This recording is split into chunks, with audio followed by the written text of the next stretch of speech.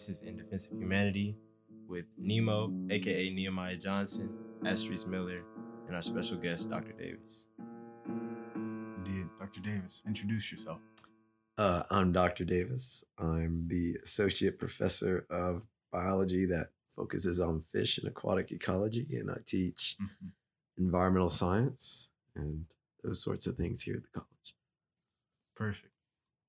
Today, we're forcing Dr. Davis a little bit out of his normal sphere of influence. We're going to involve biology and science, of course, but we're incorporating religion a bit in this episode.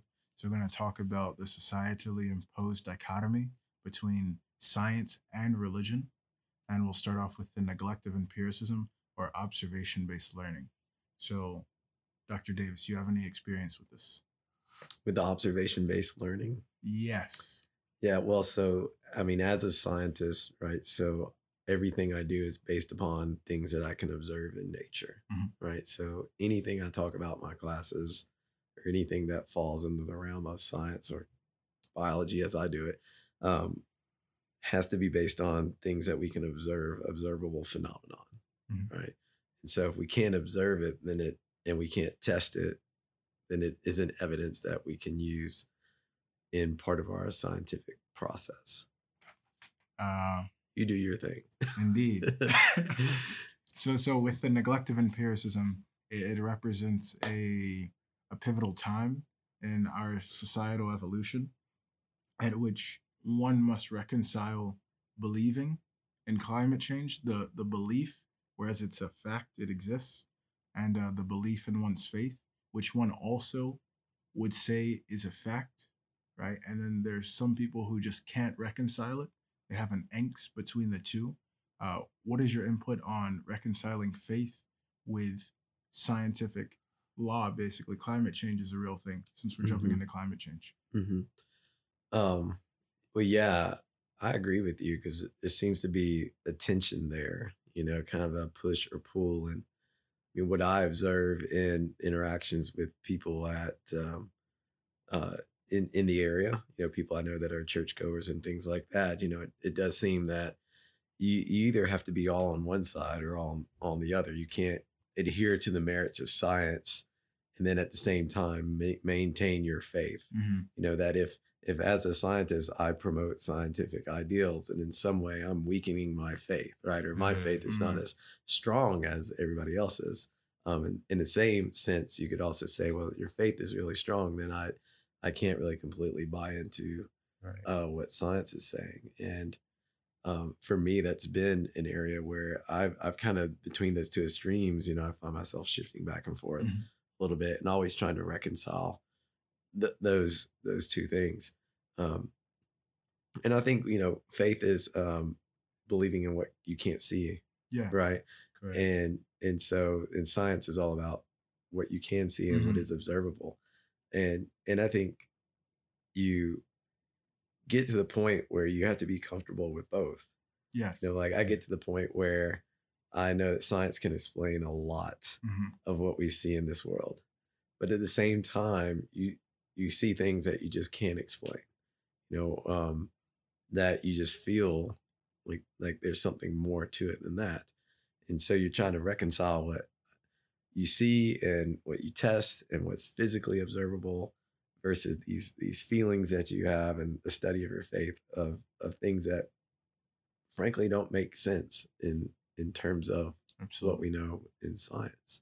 And just to ask a question, why do you think people have trouble with regarding science and religion? Because I know I had a conversation with my grandmother because she's an avid churchgoer, and I was talking to her about some scientific things. We were watching Stargate together. Yes. Yeah. So and I was just like, why do you have trouble with science and religion? And I guess she feels like, well, I've learned all these things through church, and when I hear these things that you talk to me about when you take your science courses in college, it just really boggles my mind. And some of the things that you say may contradict what I've learned in church.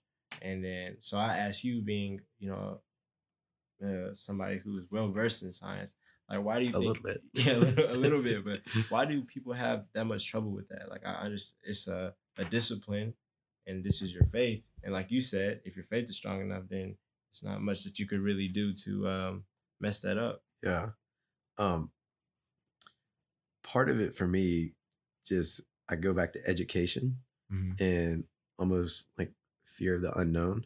Right. So, for example, with your grandma, right, what she knows really well is her church experience and her faith. Right. And so I would ask her, how comfortable are you with the things of science that may contradict that faith or push back on that? Let's say the account of Genesis or whatever, you know, how familiar are you with that? You know, you're talking about the idea of, say, evolution, which is, you know, there's always the church versus the scientists in terms of evolution.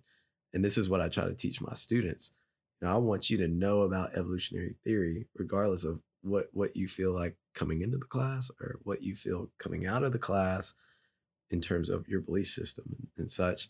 Like, I want you to understand evolutionary theory, because at that point, then it should help you reconcile your feelings a little bit. Right. You know, I think once people hear what evolutionary theory is, then they can immediately make the connection of, well, okay, it's not like scientists that teach evolution are basically saying we came from some soup in the mud 4 billion years ago necessarily. You know, evolution can be applied not to how life was created, but maybe how life changes over time, which is something that we can easily observe in nature. You know, we can see how bacteria change over time.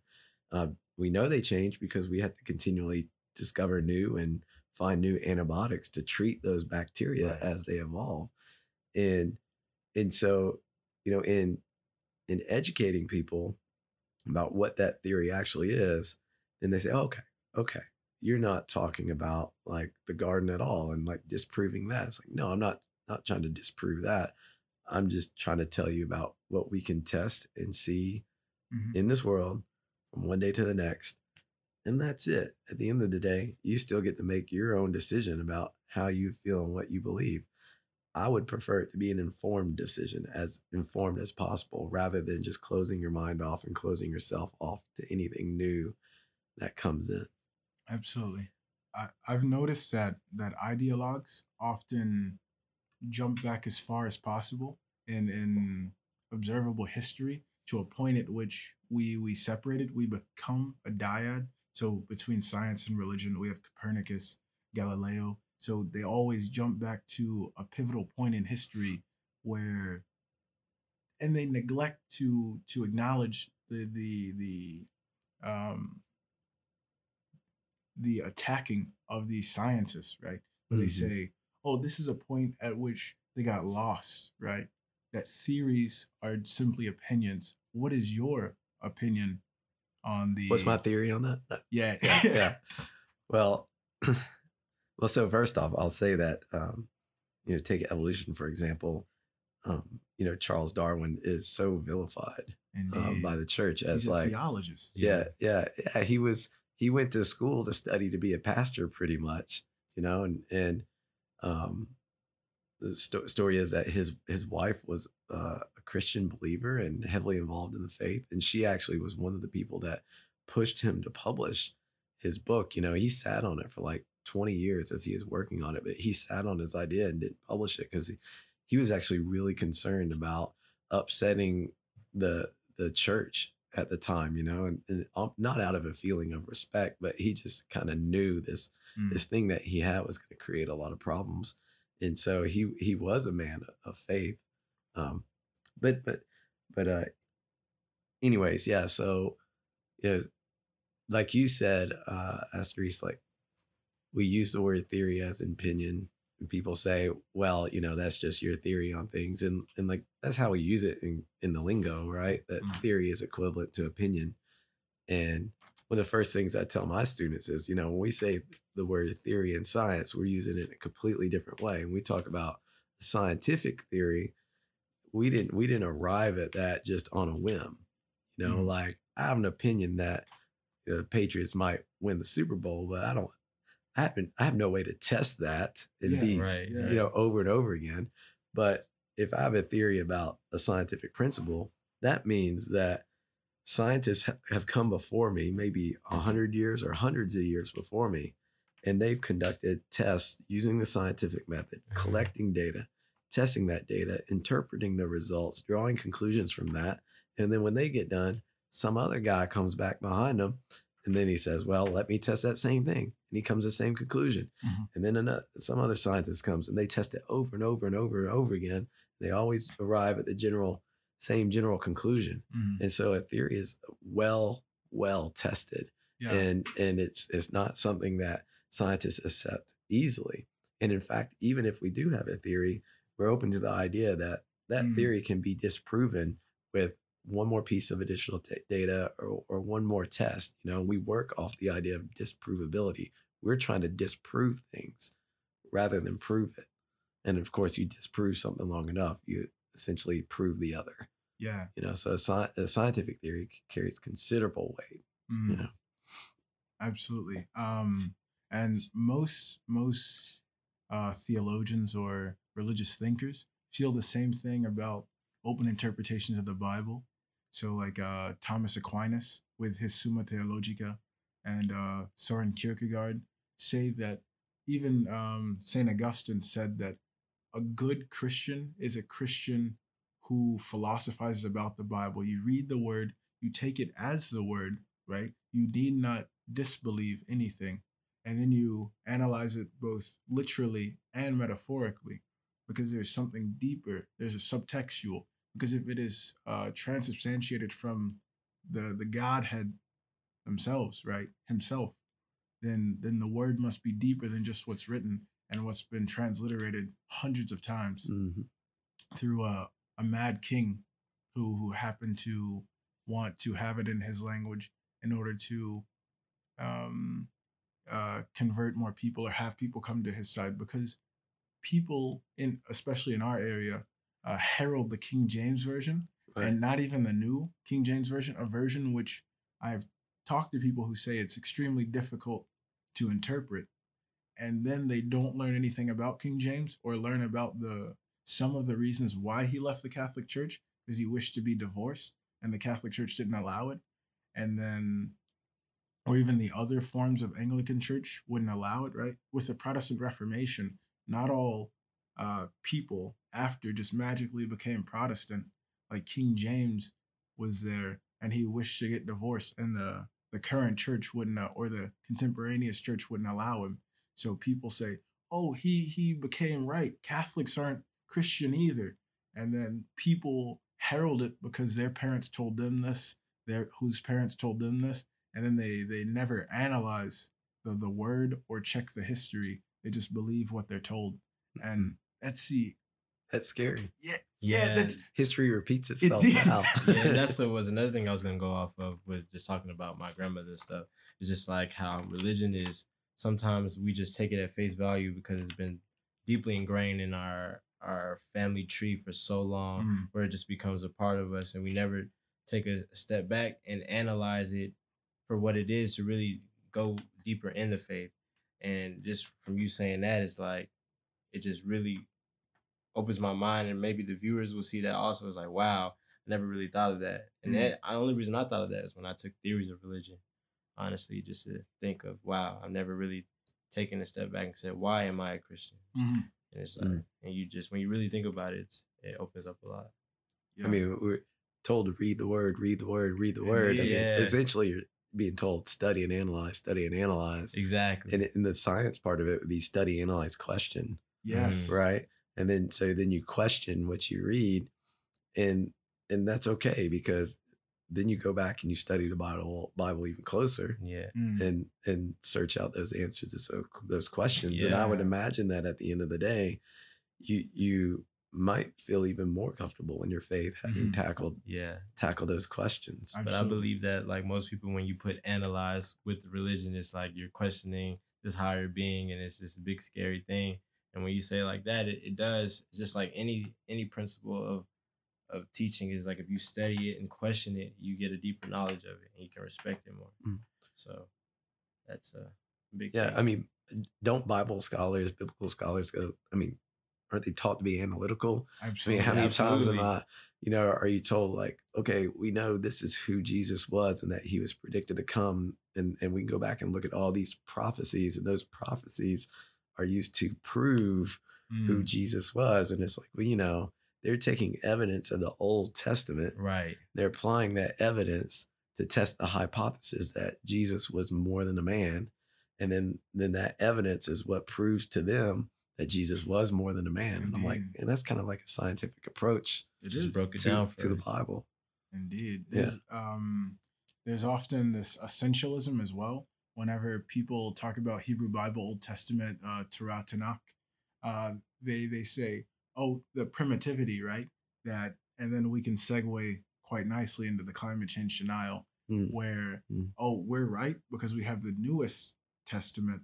You guys are wrong. You're believing the arcane beliefs before the King of Kings returned, right? So you guys are foolish. But then there's also this essentialism in North America where, oh, Jews are wrong and they're the ones who killed Jesus, right? But then anytime Israel is launched into war, oh, that's God's chosen place. That's his chosen children. Let's protect them. And there's like this sort of trial of faith inside of them, as Kierkegaard would say, where they have to be with the law, but then they also have to accept the word. Like God codex the word with the 10 Commandments, and through Jesus, the new laws, right? But also God did deem them the chosen children. So it's like people have a trial of faith. So whenever it suits them best, I don't like Jews. But then the very next moment, right. Oh, they're going to war. Those are our people. We have to protect them.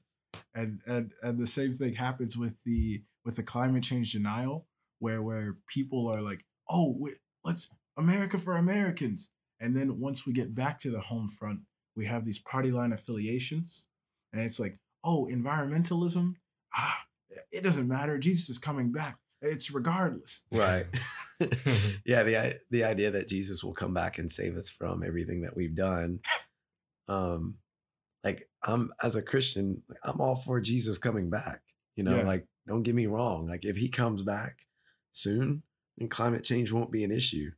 But doesn't the Bible tell us that none of us can know? Like nobody knows. So he could come back tomorrow, or he could come back 1,000 years from now, or 100 years from now. There's going to be none of us left. But if you believe climate change, and we, as a legit study of science supported by evidence, then things are going to get bad, not too distant far future. So, if he's coming, he needs to come soon. Indeed. But then I've been told, and I've read it myself, we don't know the plans of God. We don't know the will of God, even though we can try to figure that out. Like recently, when a particular spokesperson for the president said that, God put him as president. It's like, you don't know that. Like none of us knows God. Like we can't pick. we can interpret what we can, but we don't. And so, and then and God tells us to take care of the earth in Genesis. I remember that. Stewards of the earth. Yeah. Yeah. And the political lines always gets me because Republicans are conservatives, right? Yeah. So why aren't they for conservation? That is the greatest question. I wonder about people just wanting to cherry pick information that just speaks, that they use that information to reinforce how they feel, simply because they know that that's what's going to make them feel good and that's what's easiest. But it's so hard to be challenged, And like, I can say that as a PhD and feel like, oh, well, I must be all knowledgeable because I went to school for, 8 years or whatever it was and got a piece of paper. But I myself, I want to be challenged too, right? Yeah. And what I've learned is discernment of information and openness of information. So, although I fully agree with the 99% of other climate scientists, well, I'm not a climate scientist, so I agree with 99% of climate scientists that climate change is happening. Yes. And that people are at least in some way responsible for it. I'm fully open to any new information that comes in that might challenge that, because for me, it's not a belief, Yeah. right? I don't believe in climate change. I interpret the data Yes. on the subject. And then as a scientist, I'm forced to go with the conclusions that come from that data. Mhm. If new data comes on that says, satellites show that there's no warming and trees are sucking up carbon dioxide at a faster rate than we can produce it, Indeed. no problem. Then it's like, okay, we'll just teach something else. Indeed. I'm glad you said that. Like, if one day this just happened, the trees started sucking up carbon, because this is a real possibility, right? Whenever we say theories, we're not talking about opinions, but like observable evidence over the course of many cycles, right? Because Linnaeus is the father of the binomial nomenclature, so we can match species. Sometimes it's hard to predict where they actually fall in a clade or a family, whatnot. Right. And then I would say Kierkegaard is the father of scientific religiosity or scientific theologism, where you do the same thing, where you go for the binomial and then you find it through the trial of faith, the double movement, right? And then we get to this point at which science and faith sort of converge, not attack each other, but this point where there's a brilliant book called The Three-Body Problem. What if there was in space, I hate saying what ifs, but in space, there's a triaxial star system. So we have a binary star system all the time. In theory, a trinary star system is a real thing as well. But what if in this space, right, time and space are being warped to the point at which physics no longer exists, or no longer is succinct with the rest of physics as we understand it? Because in theory, right, this is not scientific theory, but in like, let's say, whenever you hear of students getting high, they always say, what if your color's not my color? And then they sound foolish. But if you think about it sort of scientifically, it's like, that's not the bigger picture. What if your physics is not my physics? And in the three-body problem, what if time and space are sort of suspended and warped? And that would mean everything we recognize, gravity is not a law, right? That gravity just happens to have happened the same way for all of human history. And one day, what if it just turned off like that? And that would mean gravity is not a law. Gravity simply, we got lucky for our entire societal and evolutionary history. We got lucky that we got to this point in order to ask this question. And then right after we ask this question, we find out, oh, no.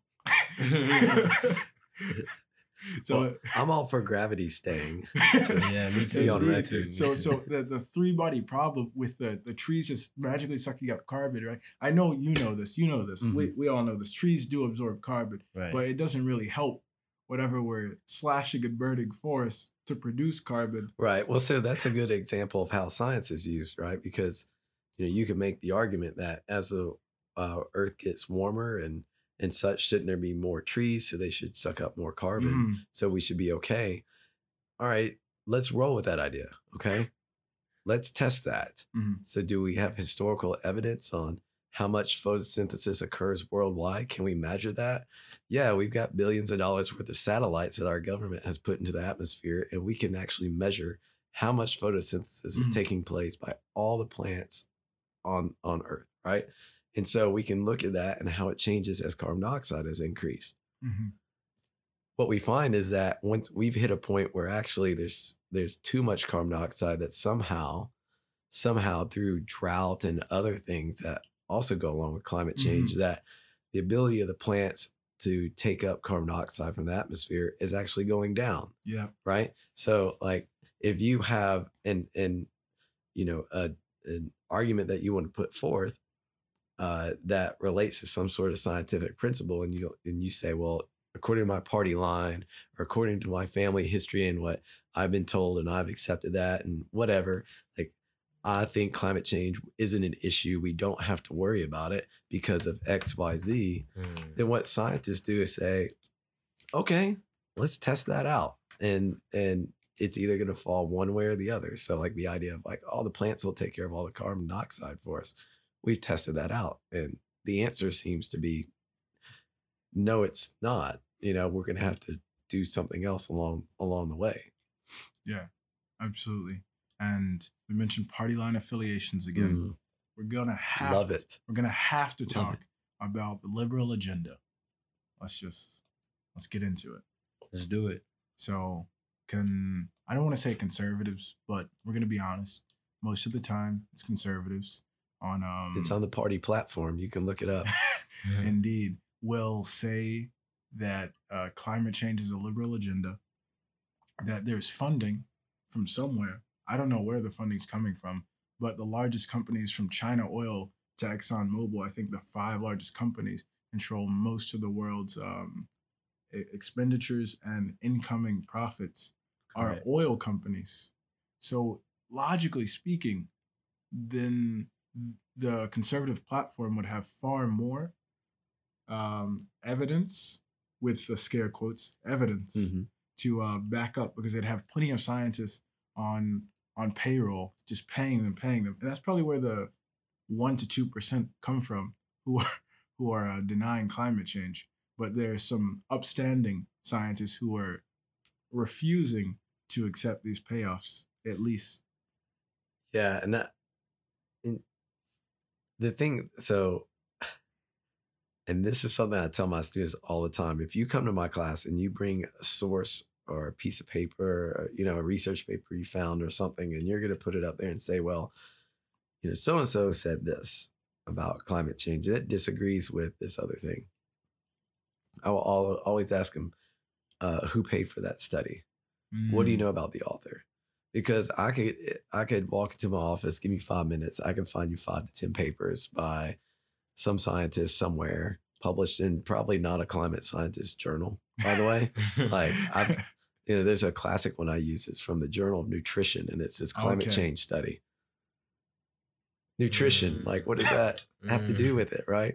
That's nice. Like if you can always trace these funding sources, and see like, oh, okay, their money's coming from this group, which is, as you pointed out, ironic, because whenever there's, say, a group of scientists publishing that say climate change is happening and all this sort of thing, what is the attack? The attack is like, well, that's being funded by all these people and they're being paid to say this. Yeah. So you have like the conservative saying that, well, those studies are being funded to pay scientists to say that. And at the same time, they know full and well that they're also paying people to publish on the other side. And so it's like politics isn't real. It's just a game. And it's a game that's used to confuse people, I think, on purpose, to control and manipulate people. Absolutely. And that's what concerns me so much, because science is supposed to be, not that it is, because we're people, we're fallible. But science is supposed to be a process that's above all that. It's supposed to be, as much as possible, a process that's unbiased. Yes, you're right. Yeah, it's unbiased, and we're pursuing knowledge for the sake of the pursuit, because we're curious, and because, for the most part, there's an end game where we think it's going to contribute to the well-being of society. And so, when politics starts messing with science, or delegitimizing science for the sake of promoting their own agenda, that ticks me off. It ticks me off when you can look at science and question whether it's fact, when indeed there's a whole experimental process and a peer review process that tries to move all that stuff out of the way. That now we're just able to kind of lob these grenades in there and just blow it all up. And unless you're very diligent and you're tracing that information, and you can be easily fooled by, whatever the headline is on the latest Facebook story or whatever else that some friend shared. Right. And then, just to always ask this in our podcast, the title of our podcast is In Defense of Humanity. Right. So if you were, Dr. Davis, if you had immense amount of money, unlimited amount of money to... I do, just don't tell anybody.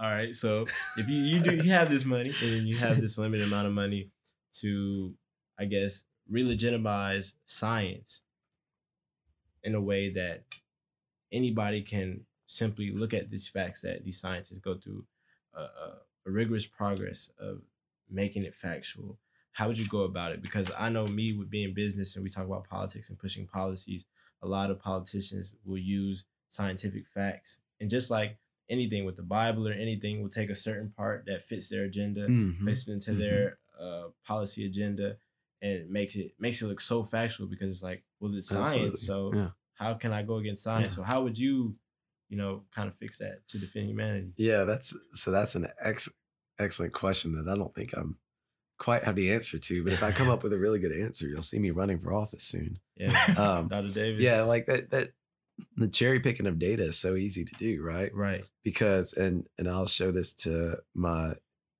environmental science class, because they're mostly like business majors and people are going to go do other things, right? Yeah. So I want them to be able to, like, for themselves, be able to interpret data and see like the fake when it's shown them. Right. But like I can show you a graph of glaciers or melting ice or something like that, and I could show you a graph that has some ups and downs in it, but the general trend of the line is, say, going down, right? So like, oh, okay, the general trend over the last 100 years is that ice is decreasing. But I can find last year where it increased by 2%. Indeed. Right. But it was colder last summer. Yeah. So like so you can very much, like, I could stand up on the on the floor of Congress as a congressman and say, all this blah blah blah and stuff about climate change. Ice actually increased 2% last year, and even higher in some random glacier in the middle of Norway. And it's like, okay, like you just totally cherry pick that, but so I think first off, it's every individual, I think, has their own responsibility to be careful of what they share. Correct. And what they put out there for other people. Right. And so, like, I am that guy that will call out my friends on Facebook when they share something that is, fake. I'll be like, this story is fake. And then they're like, why'd you have to do that? But beyond that, money is needed in science to do science. Right. So how do you ensure that it's clean money, so to speak, right? That the money isn't given to somebody with an agenda.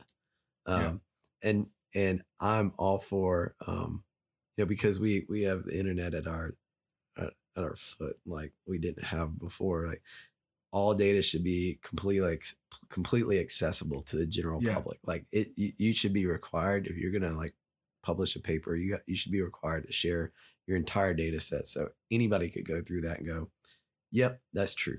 Absolutely.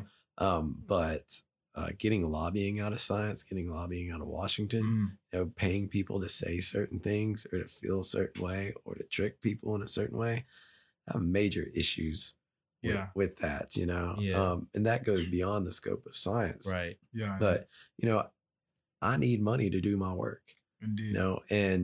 And there can be pressure put on you to find a certain finding. And people are not above, I could sit here all day and say I'm above that. But the reality is, if somebody came in and offered me enough money and said, kind of how this is going to go, right? I would like to say, it's like, get out of here, get out here with your, of course, anybody would. Get out here with your $1 million. Yeah. Indeed. On the other hand, I got bills. Right. So, investments, everything. getting money out of science in a way that scientists feel free to report and publish without feeling like that they have to find a certain way or publish a certain way would be great. But and I don't know in this social media age how you get more responsible sharing, because I mean there are think tanks that are conservative think tanks, and they can publish. I can get you a book right in my office right now. It's like why scientists disagree on climate change, and unless you looked up the think tank, then it's presented in a way, and they market it to church. They market it to churches and other things like that to get back to your religion. Like they feel like, we've got this book on climate denial. What is the part of the population that this will work best on? Churches, because it probably aligns with their ideology a little bit and stuff like that. And now what do you do? It's yeah. Because if they're paid by conservative lobbyists, right, then it's oftentimes they will market it to churches, just like you said. Like you led perfectly into this. But let me just say, just for balance, like let's say the left is doing that. Absolutely, they need to stop doing that too. Right. Yeah, you know. And there's no doubt that there are people on the left doing this. They're equally doing it. If everyone could just separate, it would. If we could just dissemble until it'd be perfect. But unfortunately, in thought, that's not gonna happen. Right.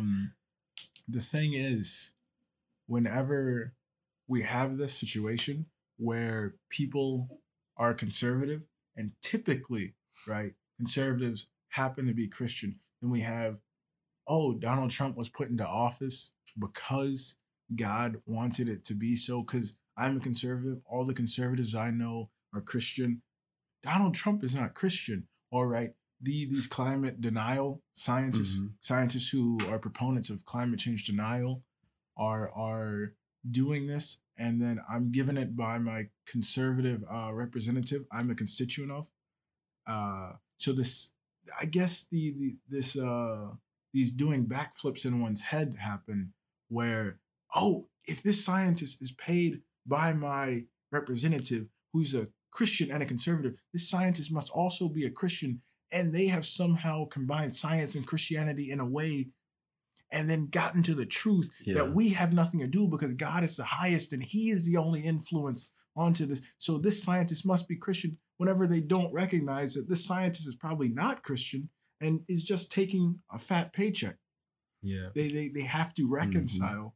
Like, again, people who don't philosophize, who don't think courageously, can't have the double movement. They feign or fake a double movement where they exist in faith, right? And then their criticism is a circle, right? Their criticism goes out and brings it all the way back until the beginning. They have a circular argument.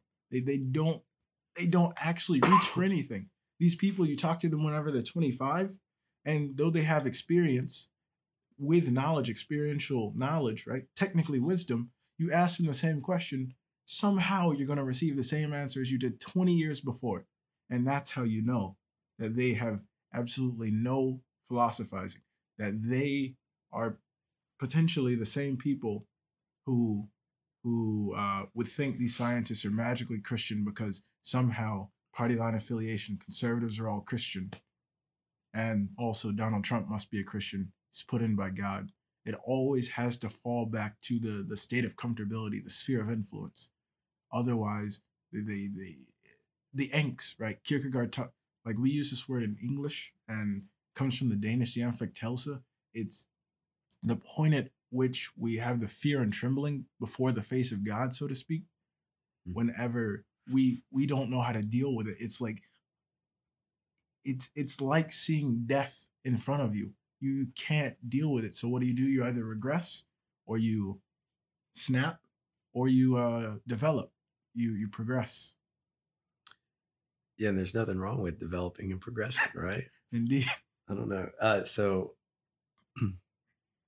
I would be curious what the 25-year-old me would say. Yeah. Now, because I think he would say something totally different.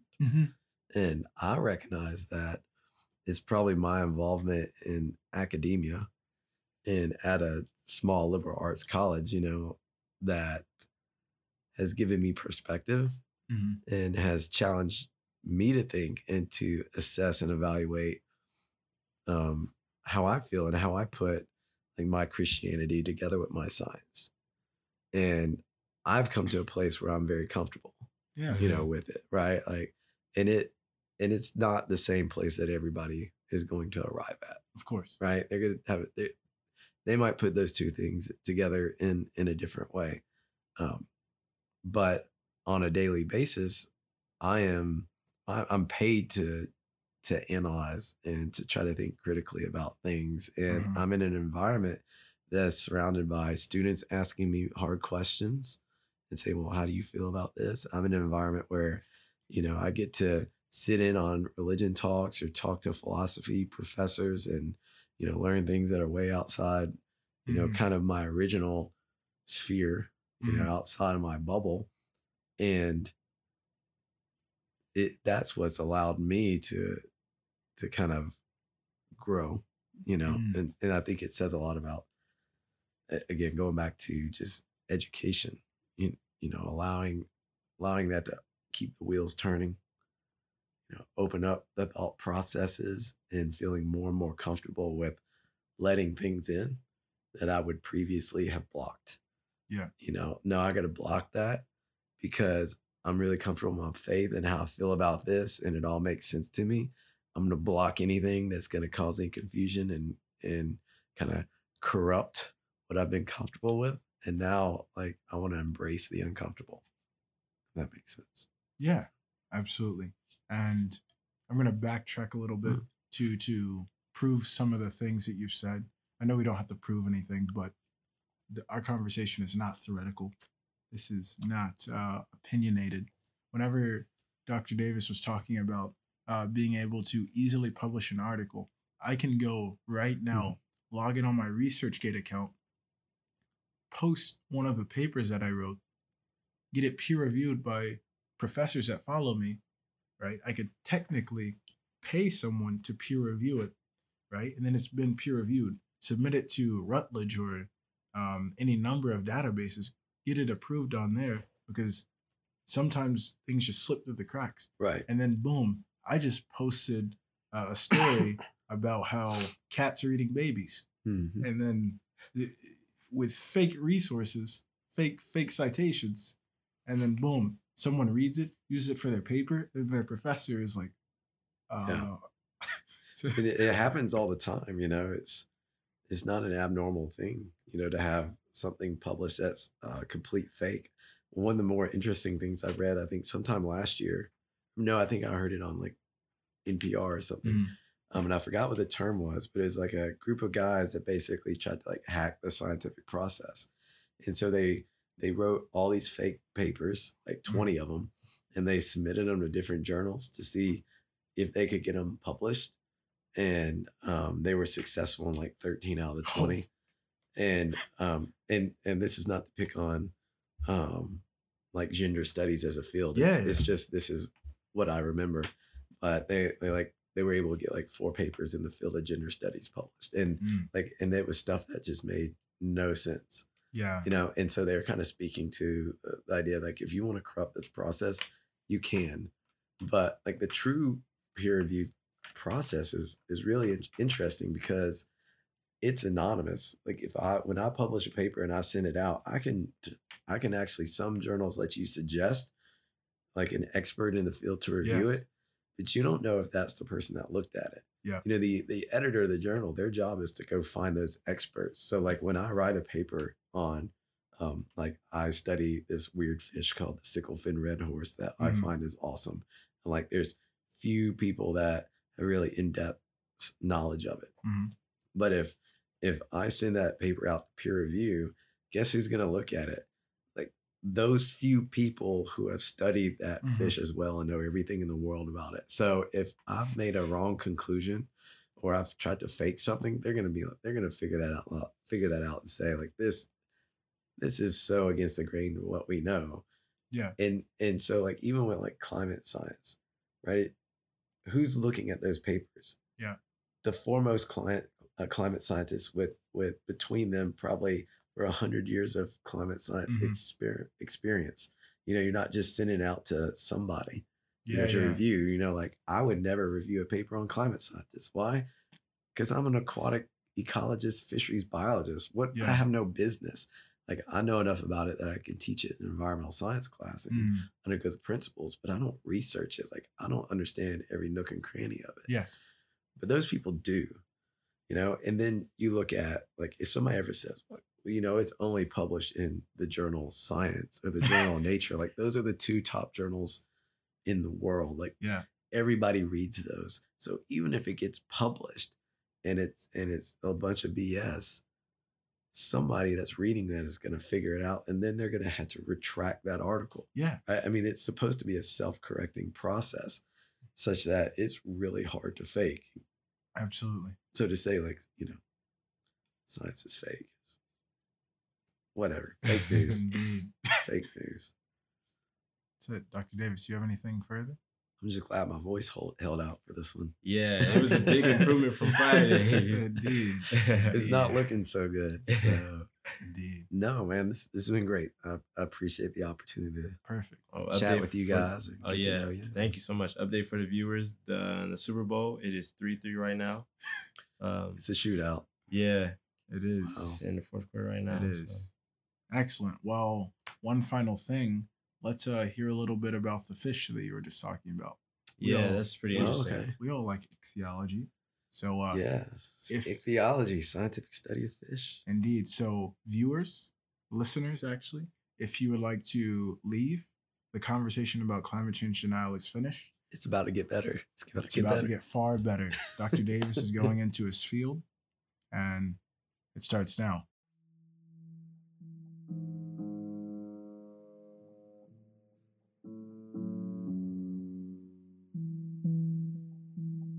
All right.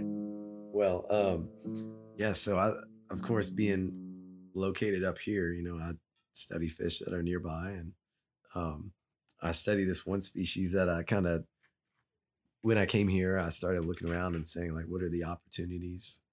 And I came from Tennessee, where I worked with rare and endangered fish. And so naturally, when I got to Young Harris, I started thinking about, well, is there anything rare and endangered around here? Because maybe that's what I'm qualified to study. And I found out, like, Brasstown Creek, which, Corn Creek on campus runs like behind Enrico's. It runs right into Brasstown Creek. So it's, less than a mile from campus. It has this fish in it called the Sicklefin Redhorse. And it's a fish that actually spends most of his life living downstream. And so, like, that Brasstown Creek flows north, actually, to, like, Murphy, North Carolina and stuff. And that's where the fish hangs out. But this fish, when in the spring, it actually migrates upstream to spawn, a lot like salmon. And it swims all the way up into Georgia and into Brasstown Creek. And so when I got here, I was like, man, that'd be interesting to study. I figured out that nobody's really studied it and nobody knew a lot about it.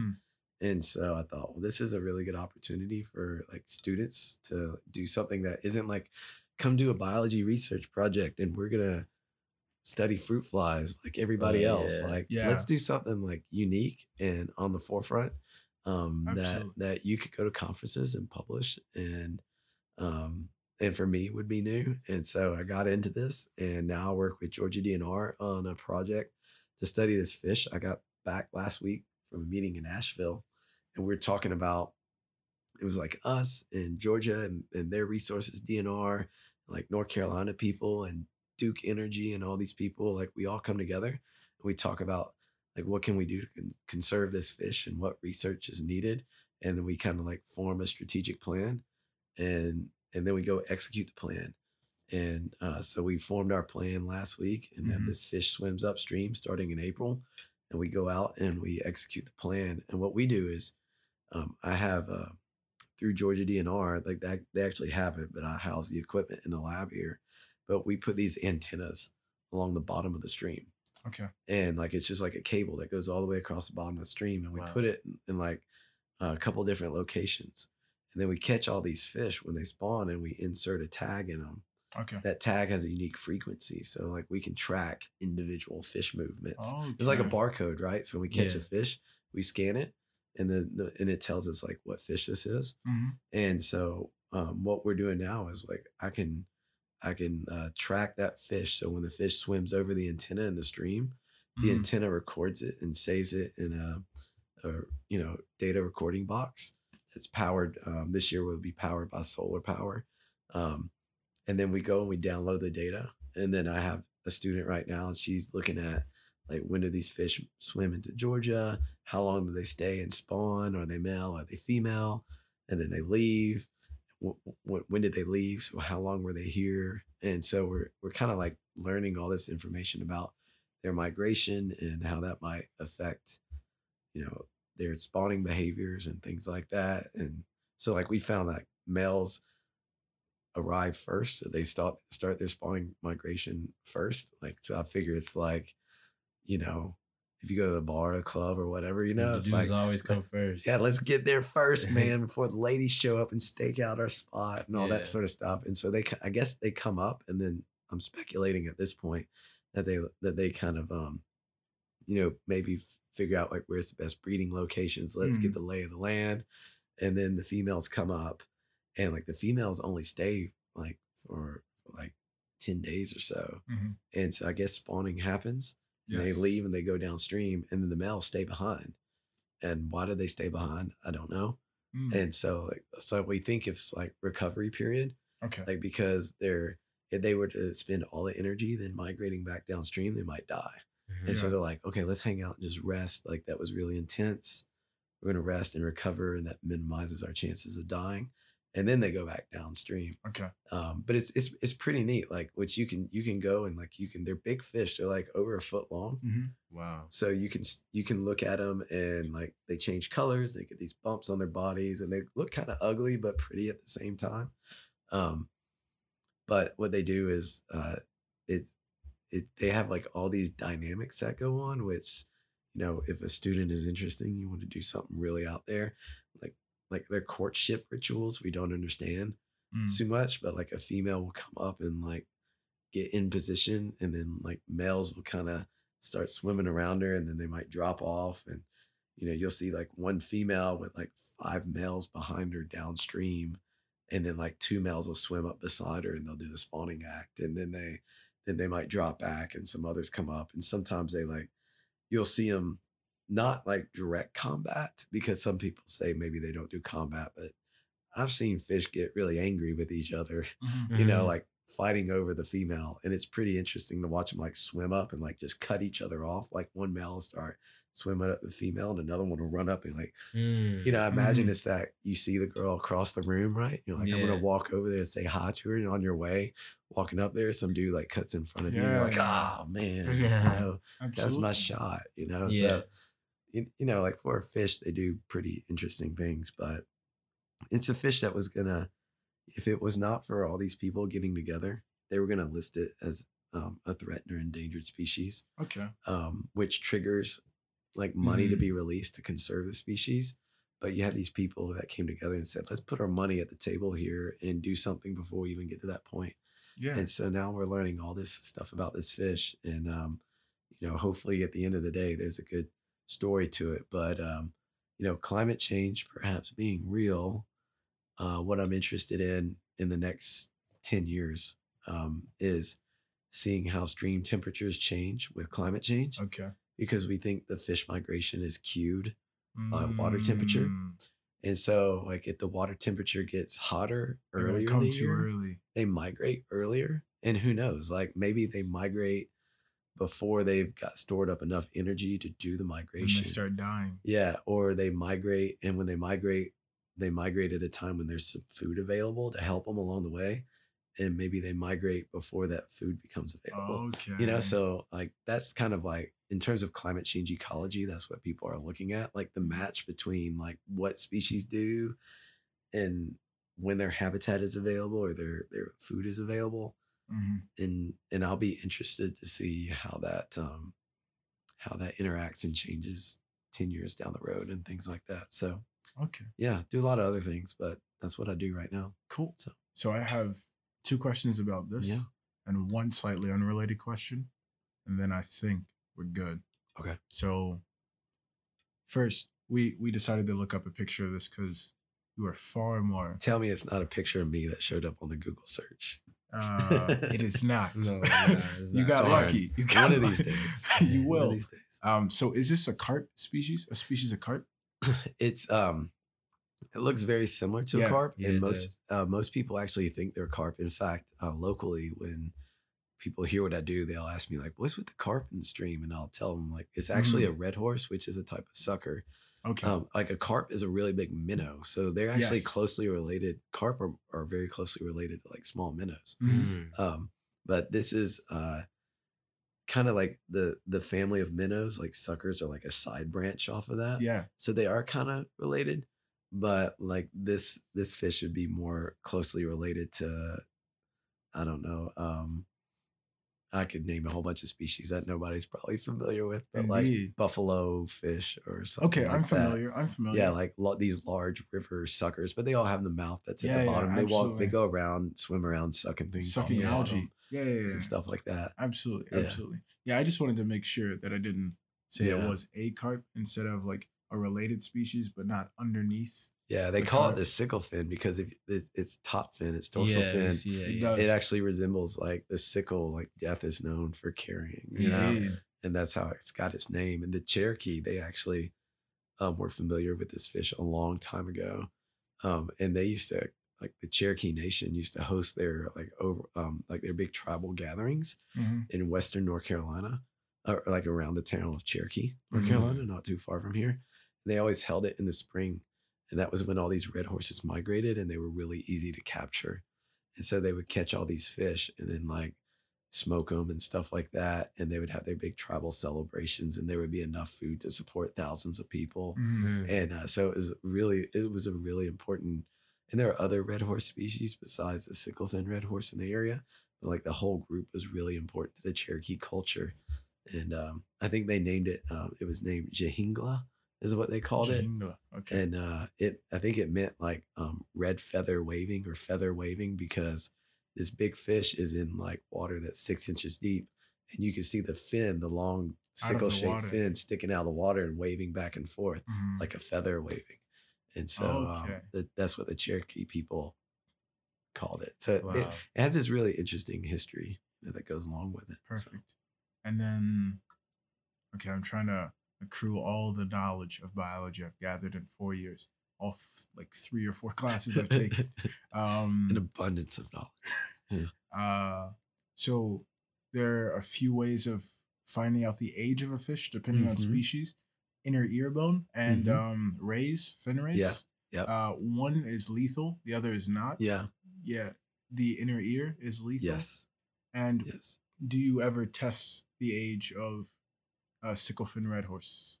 Absolutely. That's a great question. We actually did a 3-year study that just finished not last year, but the year before. We aged Sicklefin Redhorse using their fin rays. Okay. And we used a non-lethal technique because we didn't want to kill a fish that there's not a lot of. And so, we finished that. And one of these days, I'm maybe this summer going to finish writing that up and publish it. I had a lot of students help me with that. You know, shout out to Caroline Cox if you're listening, indeed. Kaylin Crosley, and everybody else who's worked on that. And how old do you think a fish like that would be? A foot. Fish, some species grow their whole life. I'm only familiar with cichlids. Maybe 5'10". Yeah. So the oldest one that we documented is 21 years old. 21. Yeah. Okay. Yeah. So it's really slow growing fish. I always tell students, like, that fish might be older than you. Yeah. Wow. That's interesting. Yeah. It's very interesting. And then third question, slightly unrelated, but I'm sure you got it. So oftentimes I'll talk with other fellow students, classmates, about whether nature has an intrinsic value. So they'll oftentimes be like, but why do mosquitoes exist? They're completely unnecessary. I hate them because, it affects us directly. And we have the naviance, the sentience to say, I don't like that. That's too close to me. And then we think of nature as a pyramid where we're at the top. Somehow we achieve the apex because we can use guns and cars and cell phones. And somehow lions are below us, even though I guarantee if I release a student into the Serengeti, we're gonna find out. And then somehow mosquitoes are the lowest rung. You could argue that we're above lions because we at one time did exist on the Serengeti, and somehow we have adapted to the point that now we do have dominion over lions. So maybe we did win. Indeed. Yeah. I fully believe in the intrinsic value of nature is just as important in, say, like the utilitarian value of nature, right? That so the idea that nature is only important, or species or plant or whatever is only important to us if we can discover utility for it and use it in some way of how we've constructed society, right? So to say, like, a plant is only good if we can eat it, Yeah. or figure out a medicine that's derived from it, right? But if a flower is beautiful, like it has no purpose if we can't use it. Well, like that flower has an aesthetic value to it. It's just Yeah. the fact that it's beautiful and it made me feel a certain way is important. But then like the truly intrinsic value would be that flower is not just beautiful, but that flower exists and therefore it has the right to exist. Absolutely. And who are we to control something else's right to exist? Yes. Right. Because we wouldn't say like, so the conservative argument would be like, who are you to say to control the right over a baby to exist, an unborn child to exist? Like, Of course, the regression. I just went there, didn't I? But like, like, no, that plant has the right to exist, even if it's a weed and it grows in my yard, and I don't like that it's not Bermuda grass like everything else. But like that whole intrinsic value, I mean, there's lots of studies out there that look at the intrinsic value of nature. Like, why is it that rehab facilities are now increasingly being located out in camps and out in nature and things like that? Like, why do you establish a mental health facility, and make sure that like there's a garden there and courtyards in these green spaces? Because like somehow like it has this intrinsic value to us that we feel comfortable in it. And like, it's probably wired in our DNA. We evolved alongside it. We can't separate ourselves from it. Right. Yeah. I mean, not that I do a lot of running and stuff like that, but like when you run or when you work out, your body releases all these endorphins after. Like if you just have a real solid run, right? Or you just go to the rec center and you just get a really good workout, like your body releases all these endorphins later. Like, why is that, right? Well, maybe you went through just a stressful event. You were being chased by a lion and like, you just need that. Yeah. But like our body's programmed to like make us feel good about that event that we just went through, right? This challenging event, which we probably previously experienced in nature, So yeah, because I've studied rare fish that nobody cares about, I'm always arguing that the intrinsic value of nature. But, I think everything has a purpose for being here. Yeah. Whether we understand the interaction it has with nature or not. Yeah. Just because we don't know the ecology doesn't mean that we should just throw it out. Absolutely. And so like I always argue like for like, again, endangered species, like why should we care about the 3-line, stickleback fish thing you've never heard of? Like maybe it does something that's pretty important that we don't know about, but if you're building a house, like consider like our ecosystem that we thrive in, that we benefit from, that must exist for us to exist. What if you took out just a 2x4 from the walls of that house? Indeed. House probably stand, Take out some more. If it's not a load-bearing wall, probably stands. Start taking out some 2x4s from a load-bearing wall. See how many you could take out before your house falls down. Yeah. And it's the same analogy with ecosystem. How many species can we remove and there be no really major effect? Yeah. But at some point, you might take out a few critical things and it all breaks down. Not that the ecosystem would entirely disappear, but it won't be as productive. Maybe it doesn't make as much food as we need to survive, like, so from that perspective, you could argue that and it has value. Species have value no matter how you look at it. Intrinsically, ecosystem services, aesthetically, utility. So anyways. Absolutely. And there's the unfortunate and easy realization that one could make that there is most certainly one species that if one species somehow stopped existing and all evidence of this species were to disappear overnight, with near certainty, the environment would be able to easily bounce back, would be humans. If we were removed, since we have prided ourselves so much on the separation from the natural order, that we are no longer stewards, but we are the dominators, right? We have the dominion, our home that we have control of.